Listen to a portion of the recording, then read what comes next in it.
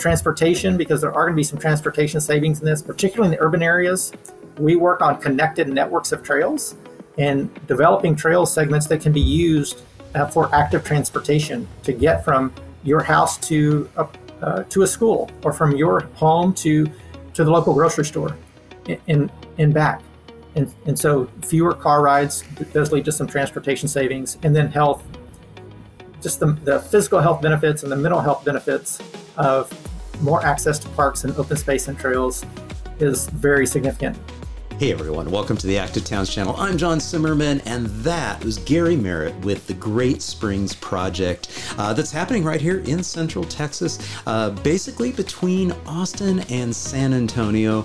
And Gary really kind of gives a great overview of this exciting project. It's going to be nearly 100 miles in total, connecting 4 of the most important springs that exist naturally here in the Central Texas area. And it's a lot of fun. It's a beautiful concept, and it's wonderful to see 2 things happening: land being conserved and trail going down on the ground. Without further ado, let's get right to it with Gary Merritt.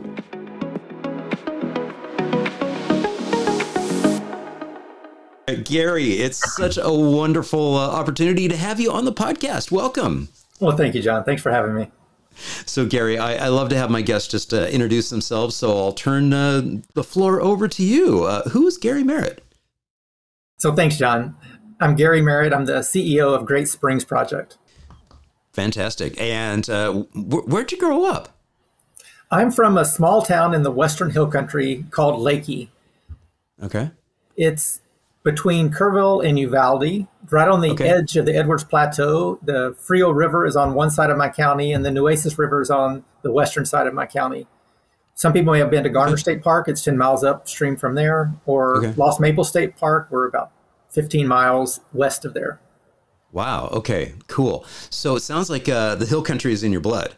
It really is. Yeah, my family's been in the Hill Country for generations. I grew up in that town of 500 people, and just spent all my outdoor time, all my growing up time outside and traipsing around, and have continued to the land to be a really important part of my life. Yeah. And formal training, what sort of background and education do you have? Yeah, after Leakey High School, I went to Rice University to do my undergrad, law school at University of Texas. Then I practiced law, corporate and real estate law, for 7 years in Houston, and then moved back to my little hometown of Leakey to open a law practice there, where I did a lot of real estate work, a lot of corporate work. And I also got involved in local government there, being our elected county attorney for 10 years and our elected county judge for 7 years, and that's Real County.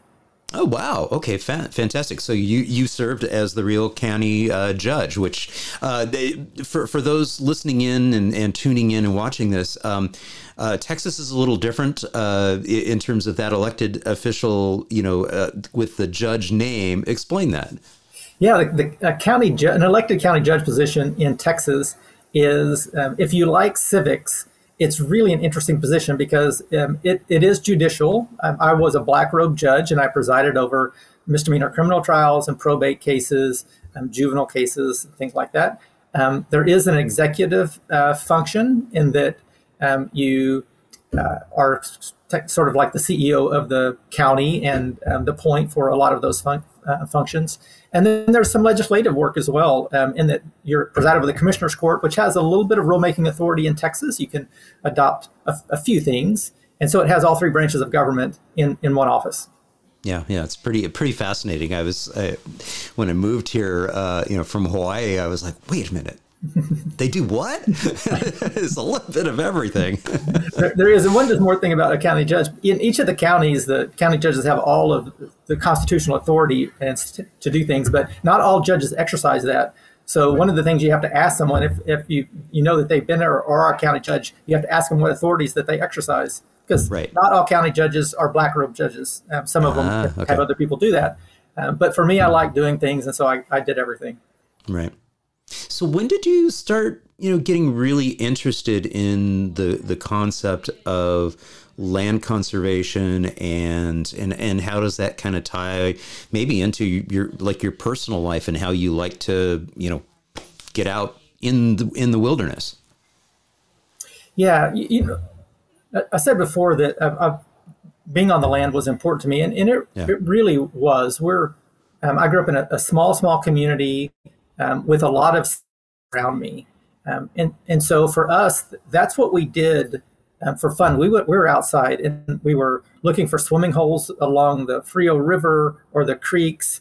As kids, we would be on bikes or horses or on foot or whatever, just outside all the time. And so that, and all my family has worked on ranches, cutting cedar, driving trucks, working. And so being on the land is always something really important to me. Then working in real estate, you sort of look at and learn how to look at land with a certain viewpoint. But then when I became county attorney and then county judge, one of the things I worked on was to do some long-term planning for the county. Mm-hmm. And in my county, Riall County, our economy was driven by tourism.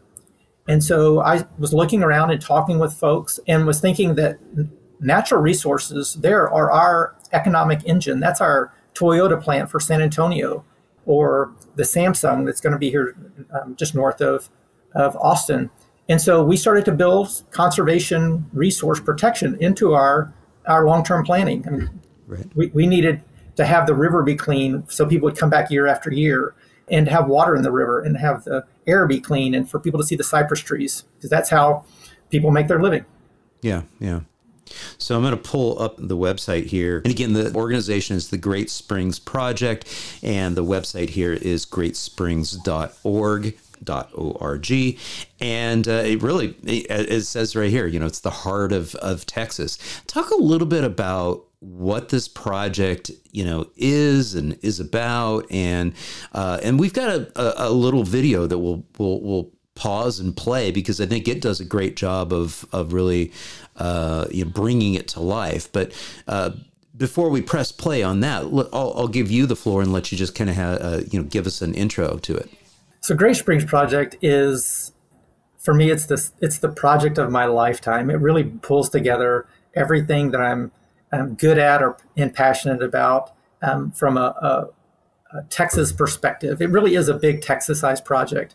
It has conservation at its core of protecting land over the recharge zone of the Edwards Aquifer between San Antonio and Austin, and protecting the four iconic springs that are in the Great Springs alignment. The San Antonio Springs, which is the Blue Hole at Incarnate campus in San Antonio, to Comal Springs, downtown New Braunfels, to San Marcos Springs, and then on to Barton Springs in downtown Austin. And so this protecting and connecting these four springs and doing it from a market-based transactional perspective, it's just everything that I love to do. That's cool. Well, we'll get back to what you mean by market-based transactional and sort of the nuts and bolts of that. But let's give both of our voices a little bit of a break and give the audience a little taste of what it is this vision is all about.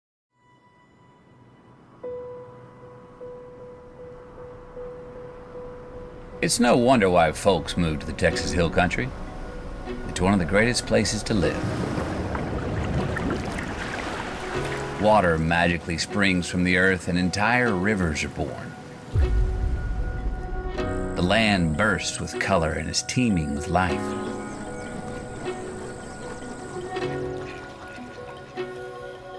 Water defines who we are here, and our identity and history is tied to the Edwards Aquifer and four Great Springs. These springs and the rivers that flow from them are the soul of our cities. They connect us to nature, giving residents and visitors access to some of the best water recreation opportunities in the world. Barton Springs is the heart of Austin. San Marcos Springs gives birth to a river. Comal Springs is the largest spring in the Southwest. And the San Antonio Spring is the original source of the San Antonio River. These springs and thousands of others are connected underground by vast aquifers. The Great Springs Trail is the connection we need. A trail that runs through the land that defines who we are. Some of the trail is already established, and it's time we connect the dots. Trails make us healthier, and they make our towns, our cities, and our neighborhoods even better places to live. People live longer with access to nature, and trails show you to the wonders of the world.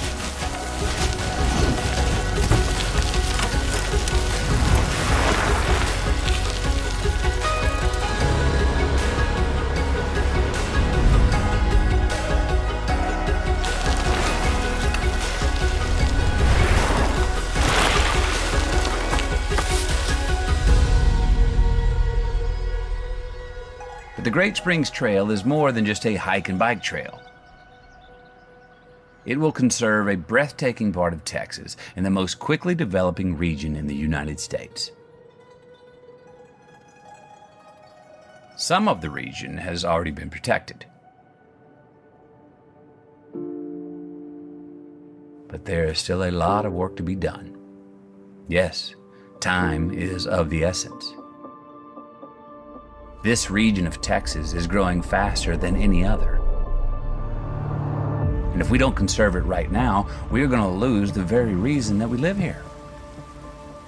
Right now, we have the chance to make this dream a reality. Future generations won't. And it's not just people that will benefit.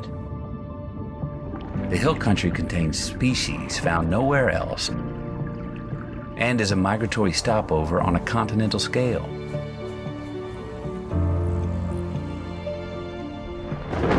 Water that falls here is captured by grass and soil, seeping into the land and into vast underground aquifers. These caves and passageways below us are so extensive that species have adapted to live here that are found nowhere else in the world. And when these aquifers are healthy, they bubble to the surface as springs. The magic of water is why we live here.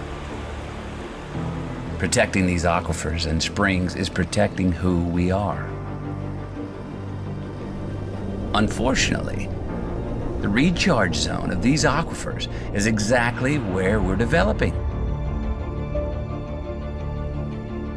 Our springs and our rivers are at risk. Already in the last 50 years, half of the major springs in Texas have stopped flowing during drought years. The time to act is now, before it's too late. The Great Springs Project is not just a great trail through this recharge zone. It will conserve the land that is crucial for our springs and rivers to survive. Our plan is bold.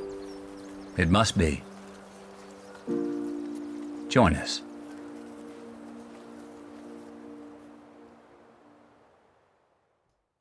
Fabulous. If that doesn't inspire us all, I don't know what will. That's fantastic. Well, thank you. I know this will be the world's shortest podcast, so thanks for having me. No, that really does say it all. It really does. So a couple things, sort of resonated with me in watching these images. And one is that I'm privileged enough to live in a neighborhood where I have access to the Greenbelt, the Barton Creek Greenbelt, and within a very, very short, comfortable, safe ride, I can get on my bike and I can ride through the neighborhood on quiet residential streets. I can then jump on to a portion of the Butler Hike and Bike Trail, and then I can make my way over to Barton Springs Pool, and then I actually lock my bike up there at Barton Springs Pool, and then I walk over to the trailhead and then go deep into the Greenbelt. And just like that image of the person trail running, that's kind of my opportunity for recreation. That's what I do to try to stay sane, and my connection to the land, the earth, the area, nature in this neighborhood is I run. I go back in there and I run. There's a certain connection there for me, with that, and I see how valuable that is.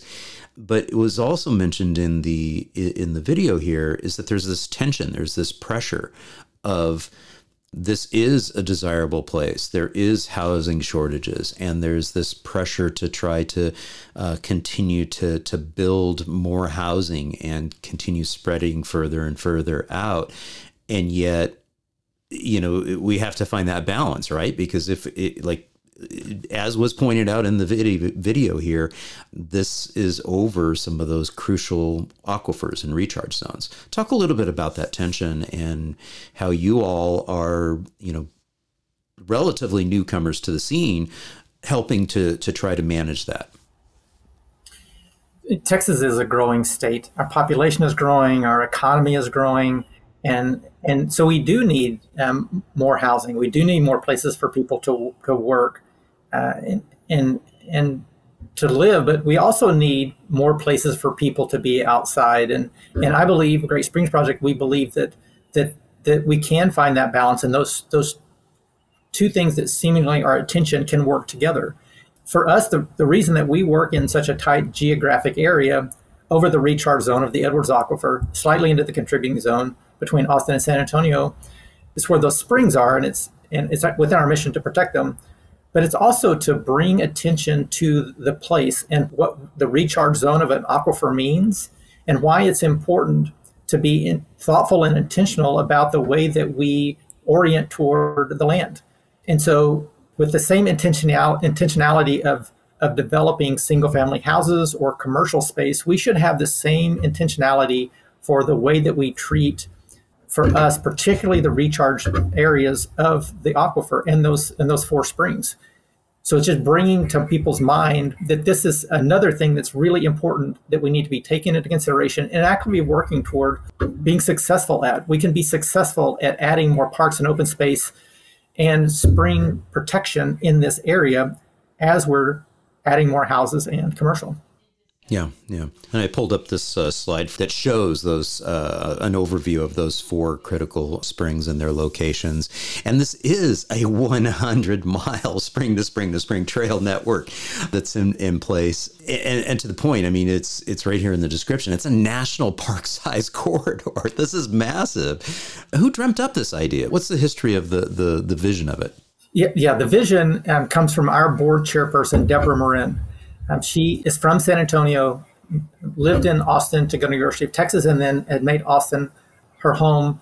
And for many years, she has thought about and visualized how to protect the springs, and particularly the recharge features that support those springs. For her, it was the idea of being active in transactions to do it. And so, she with some friends started to work around San Marcos Springs, especially a little under a decade ago, and they worked to move some land into conservation there to protect San Marcos Springs, and with great success, along with other folks around in San Marcos. That city has been really a bellwether for some intentional land conservation, and now there's almost a ring around San Marcos of 18 miles of protected lands, and it's remarkable and it's fantastic, and it's a great asset for that community. And so from that, Deborah Marin and some others formed the Great Springs Project, and then hired me, and we built a team and moved from an envision in the organization, just the vision of a connected trail plus land conservation, into planning it and then actual execution and transactions. And just to give a little perspective, when we talk about the recharge zone of the Edwards Aquifer between San Antonio and Austin, that's an area that's maybe 90 miles north-south, or all of southwest to northeast in the graphic there. And then maybe it's 30 miles wide, roughly. So around 500,000 acres in that area. Of that, when we started the work, just over 50,000 acres was already in conservation in some way. Great conservation organizations working there along with, and you absolutely have to hold this up. The work of private landowners in doing conservation is amazing in this state. It is incredible. And there's been great conservation work done in this area. So when we say we want to add another 50,000 acres, we're talking about less than 10% of the available land in this corridor.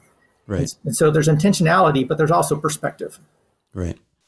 It's interesting, too, is that In the video, it also sort of alluded to climate and droughts. And in thinking to, on those days when I feel good and I make it really far into the green belt, I know that I'm able to find one flowing spring that is still, is guaranteed to still be, coming out of the rocks. And given the fact that we had been until just recently. I mean, we got some rain recently when I was traveling out of the country, but yeah, we'd been in a pretty dry period, and pretty much there is no water in the creek, and that's the only spot I know that there's going to be some water, kind of trickling out of there. And from that, life happens. There's fish in there. There's birds that are attracted to that area. Talk a little bit about that part of this in terms of that connection of the health of the aquifer, the health of the land, the health of the springs, and climate. So this part of Texas is amazing, and Edwards Aquifer particularly is incredible for it being an area that has very unique species, in some cases indigenous only to the Edwards Aquifer and the areas around it. You think of aquatic species that only live in the Edwards Aquifer, or non-aquatic species like the golden cheek warbler, for example, that lives in this area. And so the work of doing conservation through public agencies like cities or counties, think about habitat conservation plans that they would do, or watershed protection plans that cities or counties or river authorities would do. You think about the work of private landowners to move land into conservation, particularly on the surface here around golden cheek warbler habitat, and then the work of the Edwards Aquifer Authority and the other river authorities like GBRA and Guadalupe Blanco River Authority and San Antonio River Authority and the Lower Colorado River Authority around species protection. There's a lot at play around the relationship and the protection of habitat that relates to water conservation and water resource protection that kind of underlies our mission at Gray Springs Project. I also notice on this slide here, basically a nod to, the historical context of this area. Why don't you speak to this just a little bit? We understand that we are among the current stewards of the idea of the connection of these four springs and the relationship to humans. What you're looking at there in this slide, kind of in the middle, that's a portion of the White Shaman rock art panel. This is along the Pecos River near the confluence with the Rio Grande, and it shows what some people believe and we believe to be these four springs connected. That panel ranges in age from 4,000 to 2,500 years old, and it's actually part of a massive rock art panel. The communities that you're looking at there in the map on the right side, they were built in those in particular locations because of the access to water from the springs. From San Antonio, when George Brackenridge, built his house there on the headwaters of the San Antonio River, to the city of New Braunfels built around Comal Springs, and on and on. So what we believe now, the work that we do is reflective of the work that's been done for millennia, and it represents what people really fundamentally understand, which is we do not exist as a people without being connected to and protective of our water resources. Right. Yeah. So one of the things that I think about when I think about these challenges and the tensions that exist here in this arena, in this area, is trying to encourage a vision of like a different land use pattern and plan. And we've been struggling here in the city of Austin to rewrite our land use code and to be able to really encourage there to be more people within walking and biking distance, to meaningful destinations, and being able to hopefully take a little bit of that pressure off of that continuous sprawl of housing, trying to gobble up more and more of this precious land that we're trying to conserve here. Talk a little bit about that and where, I know it's probably not core to your mission, but it's certainly adjacent to it.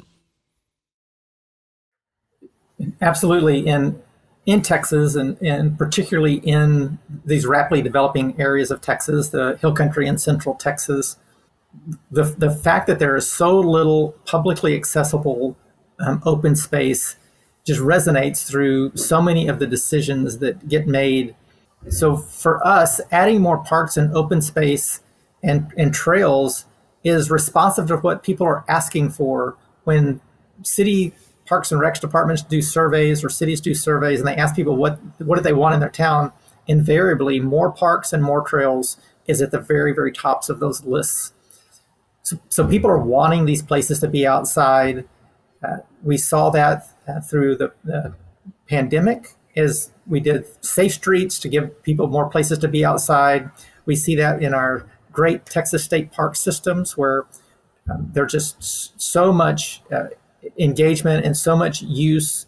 We see lines like in Enchanted Rock going down the highway to get in there, and reservation systems, which are necessary now because people it's just challenging to find these great places to be outside. And so adding more parks and open space is important for quality of life, for the reasons that we want to live in the Hill Country. We want to live in Central Texas.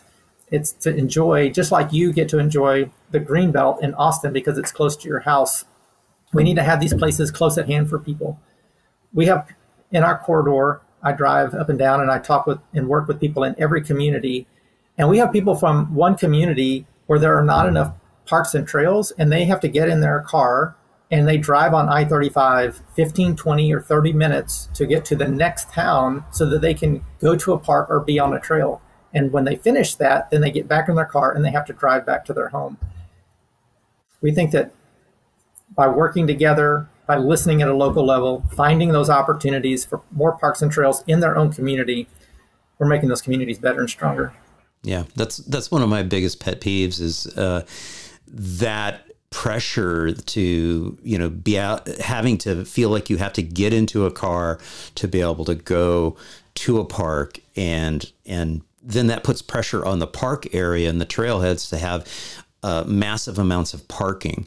It's just this, it's a very, very unsustainable cycle. And I've had the opportunity to have a representative from the Trust for Public Land, on the podcast before. And we talked a little bit about the 10-minute walk campaign of being able to ensure that there is a park or a trail or a linear park or something like that within a 10-minute walk of everybody, within a community. And I think that's an incredible and important factor. But I wanted to pull up this slide because I think that it's something that a lot of people don't appreciate, is that trails in all shapes and forms, pathways and trails, whether they're paved or unpaved, are in fact drivers of economic benefit. Talk a little bit about this from your perspective. Yeah, this is really important to our conversation with all of the communities and constituencies in our project area. For me, I have a background in local government, and I understand if you're asking for public financial support or public investment in a project, it's important to talk about the rate of return of using those public funds. No different from if you were asking for an investment on the private side, you have to explain and have a rate of return for that to receive certain investment. So the economic impact, the business growth, we've got economic impact studies that reflect the economic impact of this trail. We can point to the economic impact of other regional trails, like the Razorback Greenway in Northwest Arkansas is a great example of a one-time $30 million investment with some additional investments along the way that's had outsized economic impact for those communities. We could have the same conversation about other trails, regional trails around the country, and the economic impact that they have.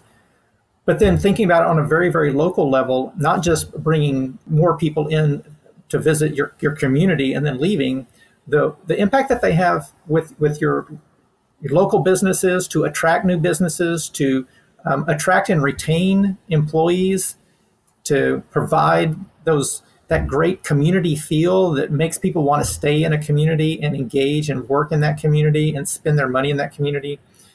And then just the value to us as a state and to our economy of protecting the water in the aquifer, having these open spaces and all the economic benefits that flow from that, from flood mitigation to water quality protection to habitat protection for species. Trails, parks, and open space are the lowest cost, highest rate of return infrastructure that you can build from a local government perspective. Yeah, yeah. And again, that goes back to, doing what we can on our land use pattern too, to be able to have, more people being able to access that and try to conserve and preserve that land so that we don't have that same pressure that continually goes there.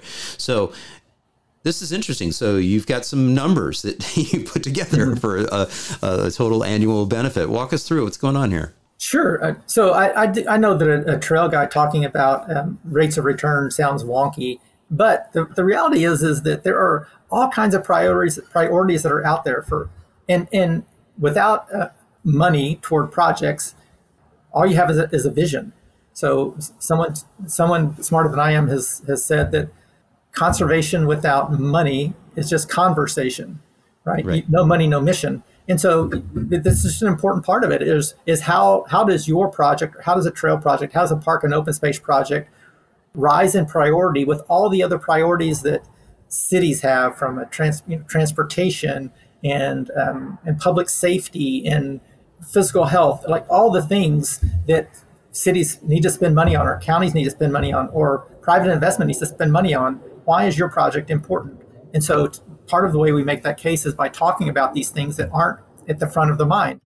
So this slide represents that we, at the beginning, on the idea of a 100-mile trail in this corridor, what would be the economic impact of that trail? So just under $56 million per year, just in those four categories that are listed there. So the economic line is increased hotel occupancy taxes and sales taxes, people coming to visit.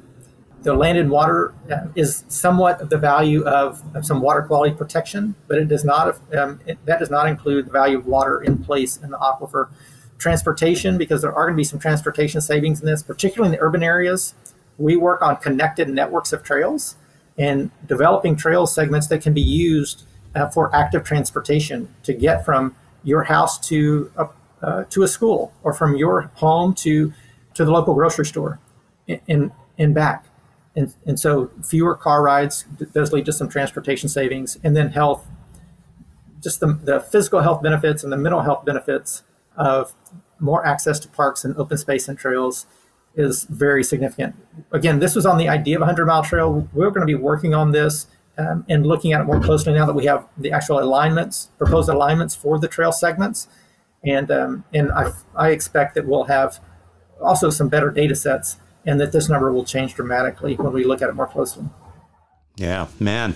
Well, you're talking my language here with active transportation and health. That's fantastic. What's our biggest challenge in seeing this thing through? Before I said yes to Great Springs Project, I thought the biggest challenge would be to actually find the alignments where you could build the trail for 100 plus miles in the middle of two of the most rapidly developing counties in the United States and two anchor cities that are growing at a massive rate, San Antonio and Austin. But once we figured out we could find the alignments, then the next challenge was, can you build a coalition that it's going to take to get this done? And you have to, we thought about that, and we realized that this has to be about everyone. It really has to be a place for everyone in this. And it becomes just a big Texas-sized project, a lot of ways to say yes to it. So that wasn't the biggest challenge. The biggest challenge we face right now is that there is just not many places in Texas where people can experience the relationship of private property and public access in ways that benefit the private property.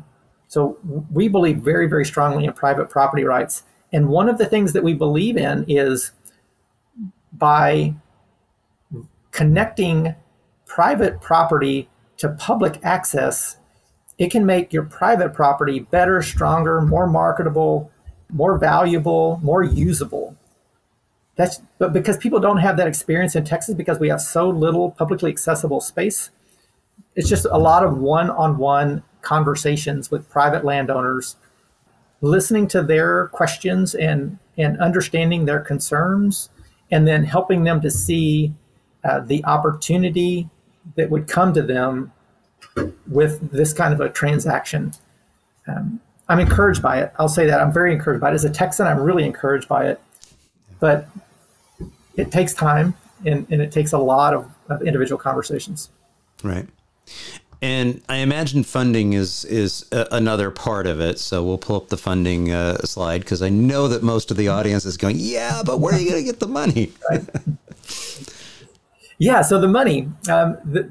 So what you're looking at on the slide here are the sources of funds for the public side of the investment. And we really look at three buckets. We look at public funds like these that can come about in a variety of ways. So for every one of our projects, we'll be working with a project partner, again, whether it's a city or a county or even a private landowner, to see if there's some public funds that can help be contributed toward the project. Another bucket of money, though, is private investment. So if there's an opportunity to either do a small amount of development on a piece of property, working with that landowner, supporting the work that landowner is doing, or transitioning the ownership of that property to a private investor that will undertake those kind of activities that do primarily conservation and generally trail, and then a potential for some development, which can mean a lot of different things. It can mean open space development, turning a large ranch into smaller but open space ranches, or it could be a small commercial development, even a small residential development with significant conservation. And then the third bucket of money is just the public support piece, philanthropy in all of its forms, because this is a big project that's transformative for Texas. We do not have anything like this in Texas, where we don't have right-of-way. This is not a rails to trails project. We're out there building a giant coalition and then working together to connect the trail. Yeah, yeah. You do have a really cool slide in here that says that it only takes 25 feet to make a park. So I got to pull this up, because I just had a chuckle about it. You know, yeah. In other words, it doesn't have to be that grand necessarily, and you had mentioned it earlier, is that there are some urban sections of this trail project that are actually paved trails. Mm-hmm. Yes, there's some that are in the wilderness, like the one that I run on, but there's plenty of it that is also this, and you mentioned it earlier, is that leveraging the opportunity of an all ages and abilities, active mobility, and that's one of the key drivers that really helps maximize the return on investment when you look at a pathway or a trail. Yeah, we work to be as creative as possible on just how to include more parks, open space, and trail inventory into our geographic footprint. We have people that are on the ground looking at places like this one you see on the screen. They may be looking at culverts that go under highways, and there are possible connections that can happen there. We have a couple of rail lines that cross over sections. We look at creekways. We look at all the potential ways that trail can be connected, but also you can develop more parks and open space, whether it's like a homeowners association that ended up with some property and floodways, for example. That property may have water quality protection characteristics. And so finding ways to manage that property for those conservation benefits is important. And it's something that you really only find out about. You can see it on a map, but you've got to see it in person. And I'll say that's one of the things that we work really hard on, is being on site and knowing the particular pieces of property along the way. We spend a lot of time on the land and trying to understand it and think about how we and all of our project partners can help to contribute to the protection of that land or the connectivity of those trail segments. Yeah. And I want to pull up a series of slides here that really kind of exemplifies the fact that it really isn't just Gary. I mean, this is a lot of people are involved in this, and here's the Trail Plan Steering Committee. I see several names on there that I recognize, and it does stretch across that entire network of folks. You also have an equity task force. Talk a little bit about what's going on with this group. Yes. So one of the very first things that we did is we were working toward finding the good alignments for the trail itself, was to spend a lot of time thinking about, and the amazing assistance of this group to help us to understand the consequences of this sort of infrastructure development.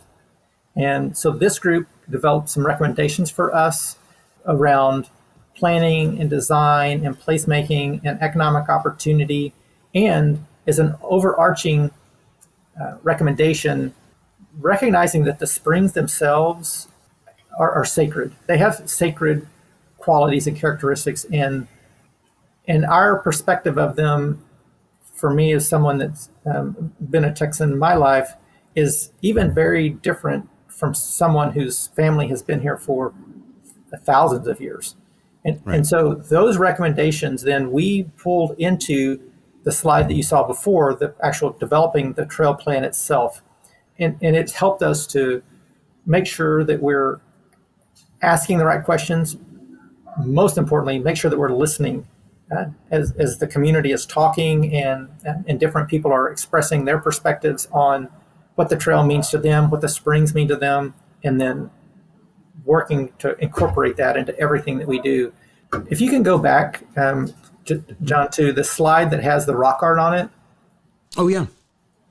Let's see if I can find that. This one, right? Yeah. I just want to say one thing about this, that people have been using these springs to support their existence since there have been people here. And so that connection of the people in these springs is just deeply, deeply intertwined. And we feel that today in the communities that have been built up around them. But it goes even deeper than that. These springs do have sacred qualities. There is a group of people, the Coatecans, whose origin as people came from San Marcos Springs. They arose on the earth through San Marcos Springs itself. And so we respect that and we honor that, and we're doing our very best to make sure that those stories are told and that people have an understanding of that level of importance of these springs. Yeah. Very, very well said. All right, Gary, you're back. We just had a little adjustment in background there. But I wanted to pull up this slide too, because it continues that conversation of it really does take a village and quite a few villages when you're doing something across nearly 100 miles. Talk a little bit about the Land and Trail Partners.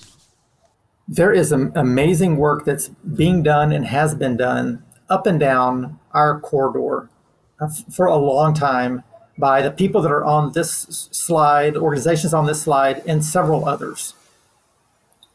So for us at Great Springs Project, we have a regional vision of connecting both from the trail side and also from the conserved land side. But our work is only as good and strong as our project partners. And so we have the regional vision, but the work done locally is being done through these organizations and these people. We help to support that work, we help to catalyze that work, and we help to point that work to the right and to the left. So one of the things that we did fairly early, we convened a group, we called them Trail Connects, where we had in each of the 4 counties in which we work, we had someone from a nonprofit that was doing trail or land conservation, but especially trail. And then we had someone from the public agency side, either a city or a county in that county, and talking about their projects and we were asking them, would your project be better supported, more interesting, if you were pointed towards something else, if San Antonio trails were pointed toward New Braunfels, and if New Braunfels trails were pointed to San Antonio and to San Marcos, and on. And we got feedback from that and an understanding of the group that if we can collaborate and we can work together, we can take these 15 trail segments that we've talked about and have them be a place-to-place segment that benefits both ends of that, and then on and on. So that really led into the trail plan that we've helped to develop, and now the trail implementation that we're working on.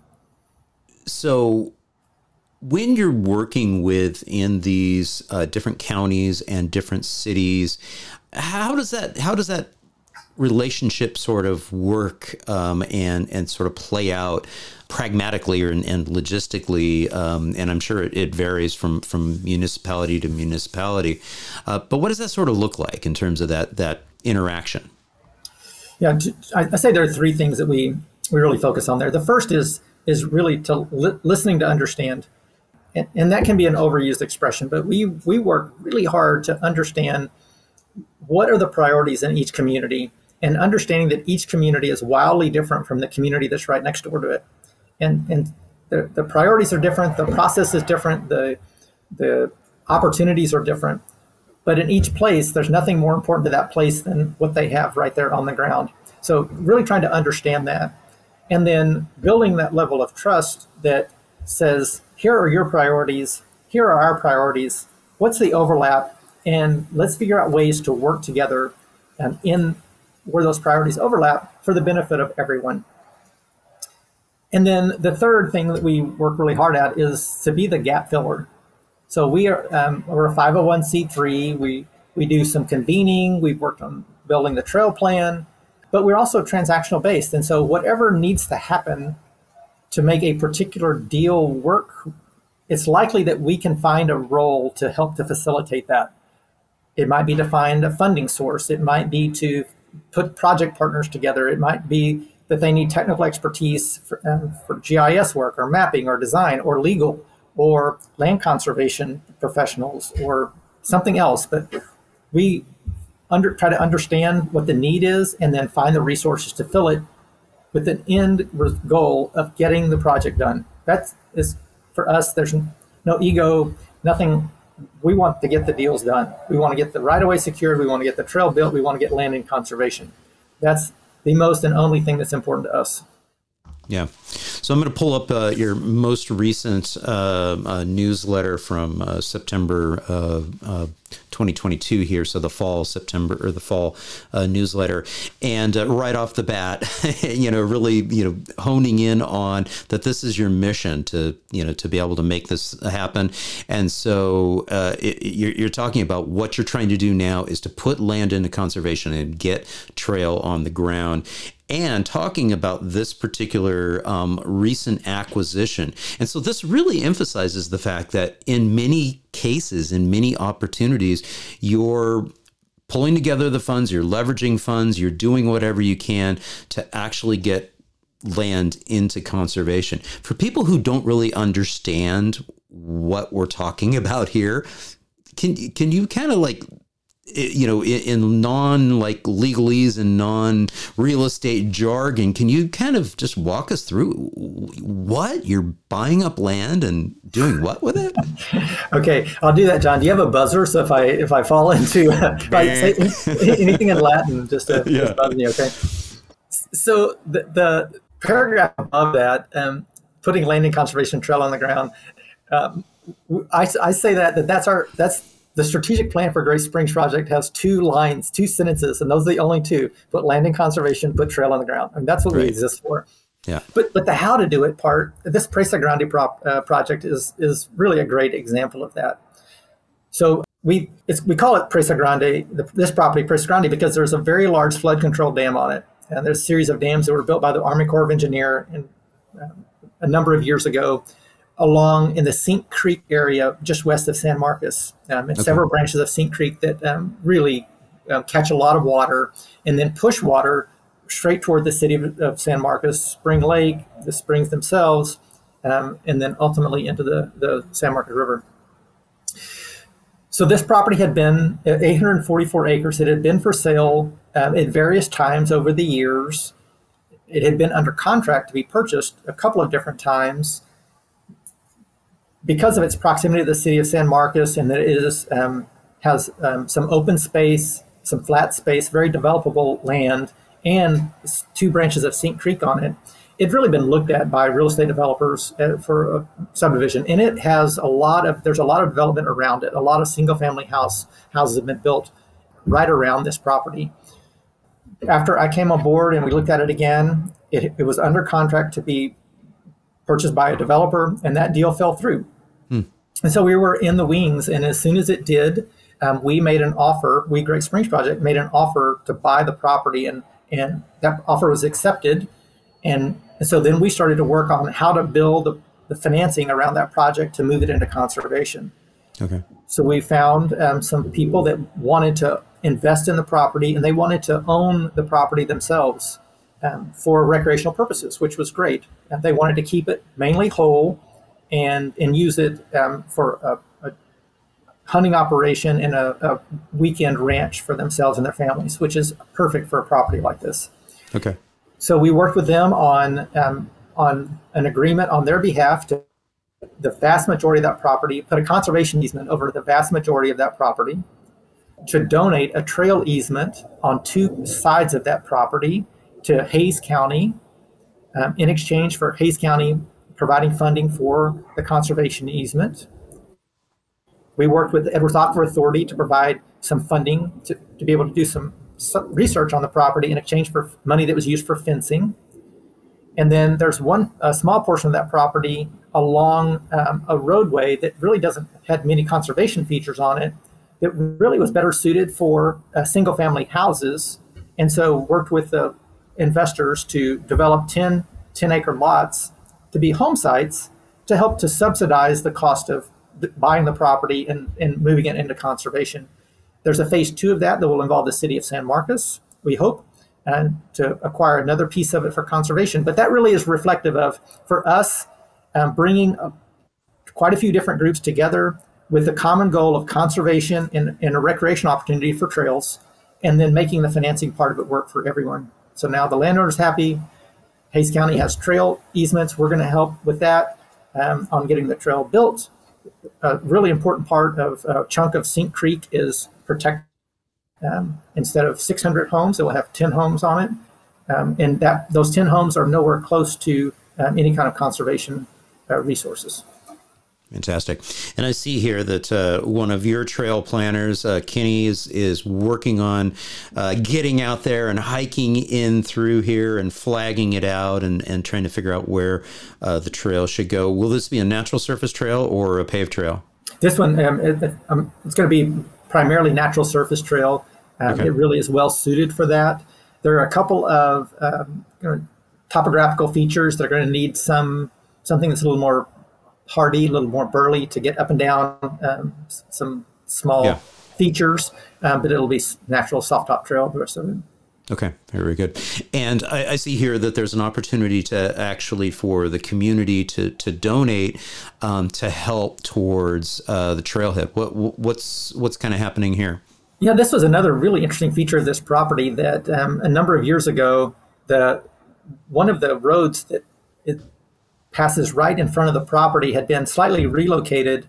And as a result, there are right around 3 acres right on the corner of this property that make a perfect trailhead. And it's sort of an orphan piece of property that's surrounded by other places.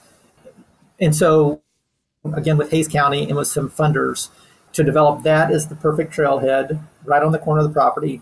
Then from there, to be able to get on the trail and then move around the property. So that we're generating support from that, from the public. We have some foundational support for that as well. And then, and we'll continue to help to develop that because we're super happy to have the land in conservation, and we're super happy to have the trail easement. And what we really want is to have a trail built that people can use. So we'll continue to work on it to get a trail on the ground that people can use. And hopefully one that people don't have to drive to be able to use it as well. That is right. And to that end, let me say that once we didn't know this was happening until it was happening, but once that project was moving forward, a couple of the neighbors came forward with some opportunities of their own. And so there's a strong potential to connect that trail on that Presa Grande property to other trail, and then eventually into the city of San Marcos's public trail system, which would be remarkable. Yeah. So as I alluded to, I just got back from some international travel. I was in the Netherlands, as well as spent a little bit of time in Belgium and a little bit of time in France, in Paris. But one of the things that I love so much about traveling in the Netherlands is the ability to very easily, on my bike, just be able to get on a pathway and really quite quickly be out into the rural countryside. And they have just this fantastic network of trails, connecting village to village, city to city. And so I had to think of you. I was just like, it's like, this is kind of what this is. But one of the things that I noted is, and I grew up on a ranch in Northern California, so I understand the rural context and ranch land and things of that nature. But when I'm on my bike and I'm rolling past, all of these wonderful farms there in the Dutch countryside, and I'm just thinking, this is so cool that, these easements have been, created and they're facilitating, active mobility. And it's just so cool because, especially with the proliferation of electric assist, we're seeing older and older and older people continuing to remain active. They're getting out on their electric assist bikes and they're in their 70s and 80s and 90s. And it's so incredible to see because they're just soaking up that rural environment, that, nature. So I thought about you. Yeah. Well, thanks for that, John. That's one of the things I really do wish that more people would have the opportunity to see what the opportunities are, to be in places like that where there has been the right of way secured and the trail built, and people can use it. All people can use it for whatever they want to use it for. And you see those places where those trails are so well used and so well loved, and so much just an integral part of people's daily lives. And we should have that in Texas. We can have that in Texas, and we're working really hard to bring that to Texas. I get the sense that what you're doing here in this project could be duplicated many times over throughout Texas if we can just kind of work through any challenges and any tensions that sort of exist of that public and private, use, or it's really public use of private land and or private adjacent land. Yeah, absolutely. For us, this Austin to San Antonio trail network, we really are looking at it as a spine. We have been talking with people that are working on trails and thinking about how to connect their trails to this trail from Burney and Kendall County to Seguin, east and west and north and south of this Austin to San Antonio corridor. And then you look at some other regional trails that are either happening or have been contemplated around Texas. And there's great potential if we can continue this work and find some transformational changes to the way we think about trails and public, this kind of active transportation component, and then find the funding for it and continue to prioritize it the way we have been. We may look up in a few years and just see a remarkable change in this state for the better for everyone. Yeah. Now I know that some segments of the trail are in place. Where are we at in terms of number of miles and percentages and that sort of thing? The way that we develop the alignments for the trail itself, with this steering committee of people that were already involved in building trails in their community and in their county, was by looking at all of the plans that we could find that had trail in them in some way. So city parks and open space plans and trails plans and transportation plans, long-term transportation plans, thoroughfare plans, everything that, and even talking with the real estate developers themselves that are doing master plan communities and looking at their development agreements to see where they had trails and parks.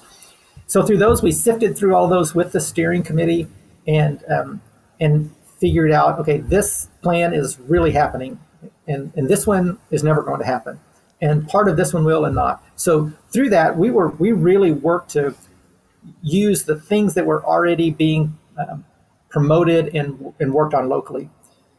Then we found the gaps, and the gaps are something that we at Great Springs Project are taking on, finding those ways to connect. So when you look at our trail plan that's on our website at this past April, you'll see the maps that actually show the alignments, and it will reference the particular plan that it comes from. So you can see the city of New Braunfels may have a Dry Comb Out Creek plan. San Marcos has their plan. So to answer your question better, of the 100 plus miles of the trail network, over a third of that is already on the ground with just the trails that are being built.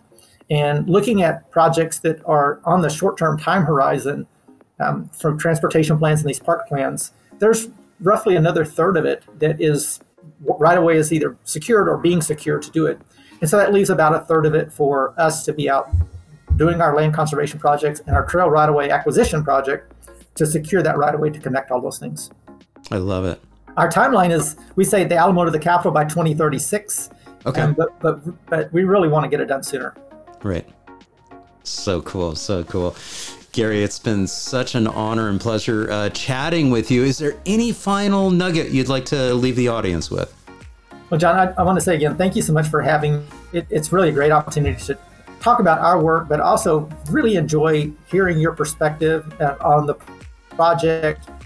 What I'll ask you and ask anyone is, if you think that there's something that we can do better, if you have an idea, if there's something you'd like to do to help, this is a big collaborative project. And so please reach out to us.